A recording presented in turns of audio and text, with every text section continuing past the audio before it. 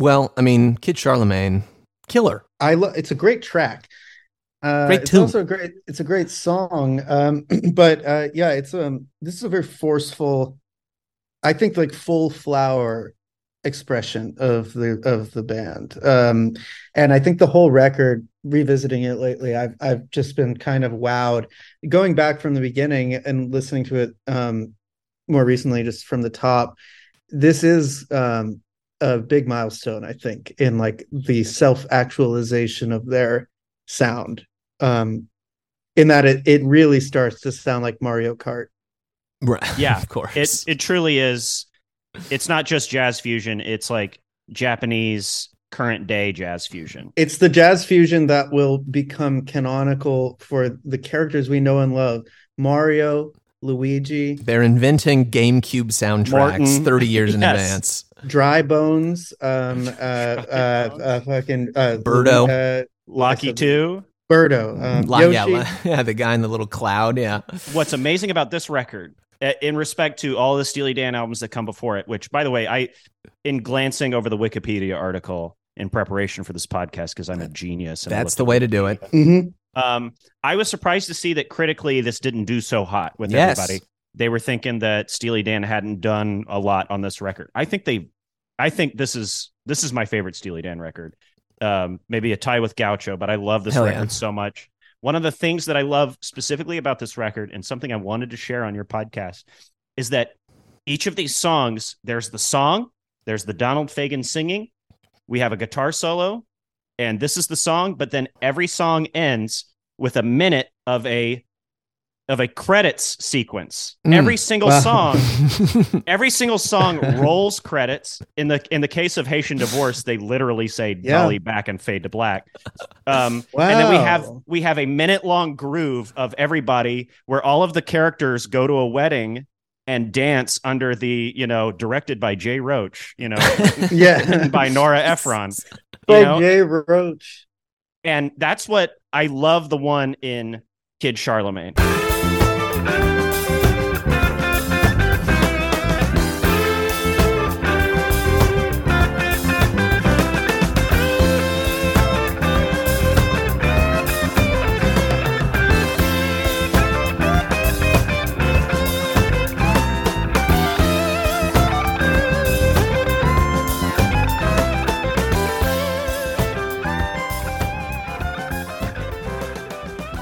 Kid Charlemagne is great because it shows a aspect of, I mean, for lack of a better way to talk about it, black culture. These guys love black musicians and jazz culture and stuff like that.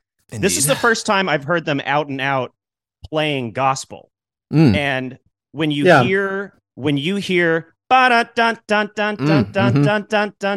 that is like Kirk Franklin. That's like straight up BB and CeCe Winans. That's like that thing could go on for 9 more minutes while a soloist ad-libs and people rush to the altar. Like, it is so beautifully black gospel at the end of the song. And I think it's like that's what I love about that hook. It's like it kind of makes me want to get up and praise a little bit. Hell yeah. And on literally on that note, one of the backup vocalists on Kid Charlemagne, Clyde King, who would sing with one Mr. Bob Dylan on... She wouldn't just sing with him. Well, yeah, but I mean, as an artistic collaborator, well known for her contributions to Bob during the Christian era shit. Absolutely makes Kid Charlemagne so much ends sense. on such a Christian note, and I think that's maybe why this was my gateway Steely Dan song. Truly, this was the first one that I grooved to, and I was like, I get this band finally. Hell yeah. And I would say that Michael McDonald showing up out of nowhere to go, that's like where now we're at church, and we're at church for the rest of the song. Did you feel like Jesus? Did Jesus feel like Jesus when Jesus was Jesus? Who knows who Jesus is going to be thousands of years later? By some accounts, it seems like Owsley kind of did feel like Jesus, from what I've heard. I mean, I don't know. There's some hubristic character. Yeah, he was a fucking guy. Also, inventor of the Steely, as in the Grateful Dead logo that has appeared on every article of bootleg clothing for the last 50 years at this point. No. Yeah. No way. It came to him in a vision. Too bad Steely Dan never had like a signature tattoo, you know? Yeah. Well, it could have been the fucking mongoose from this cover. I'm sure Maybe there's it's someone not been that. I'm sure there's someone out there who has the Royal Scam buildings tattooed on like their calf and they look like God absolute bless dog him. shit. It's probably the guy I saw at the second to last time I saw Steely Dan at the Bowl. I try to go see Steely Dan at the Bowl every time they come. No, it's a great And show. the second to last time I went with my buddy Zach Pugh, who is my opener on the road, hilarious comic. We ate mushroom chocolate and then wandered over to the park outside the bowl and ran into some cheerful boomers and just started chatting them up. And it was just a guy in some like jean cargo shorts and I think maybe like a Hawkwind tee or something like that. And they were just like, they were excited to see young men into Steely, and they were like, "What's your favorite record?" And we just went through every record and what we liked about it. And then when we got to Royal Scam, this guy went, this gray goatee, gray ponytail, little dad hat. This guy was like, "Royal Scam, the fucking epic." Hell yeah.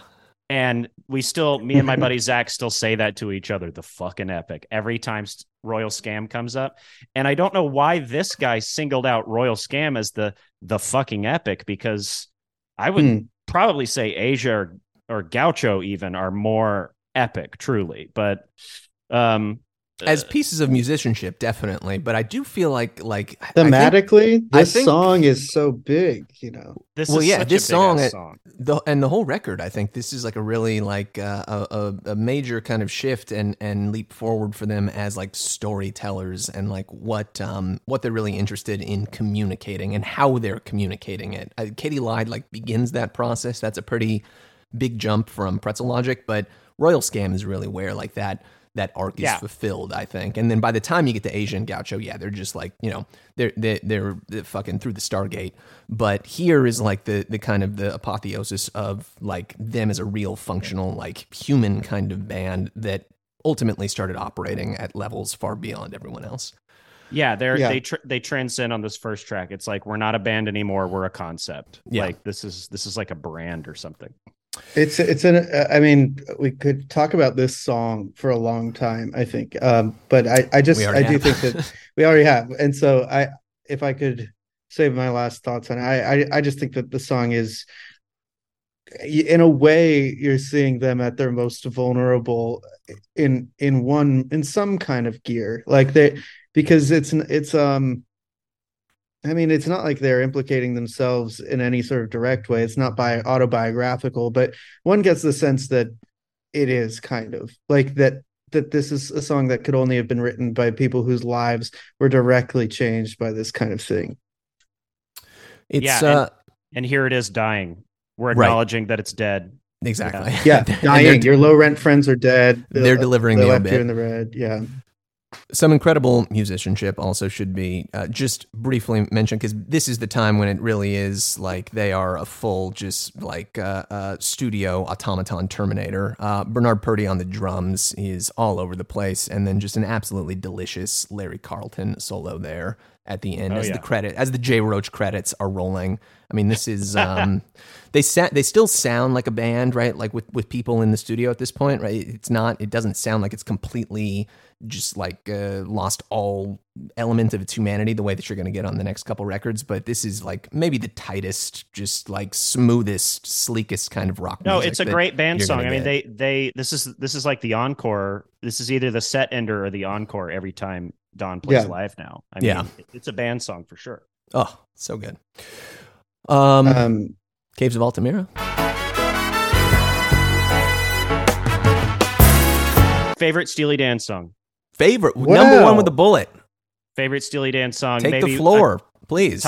Tie with Gaucho from Gaucho, but Caves of Altamira. This is just lizard brain shit. An echoey sax. That is my favorite. Sure. When done right, that is my favorite sound in recorded music.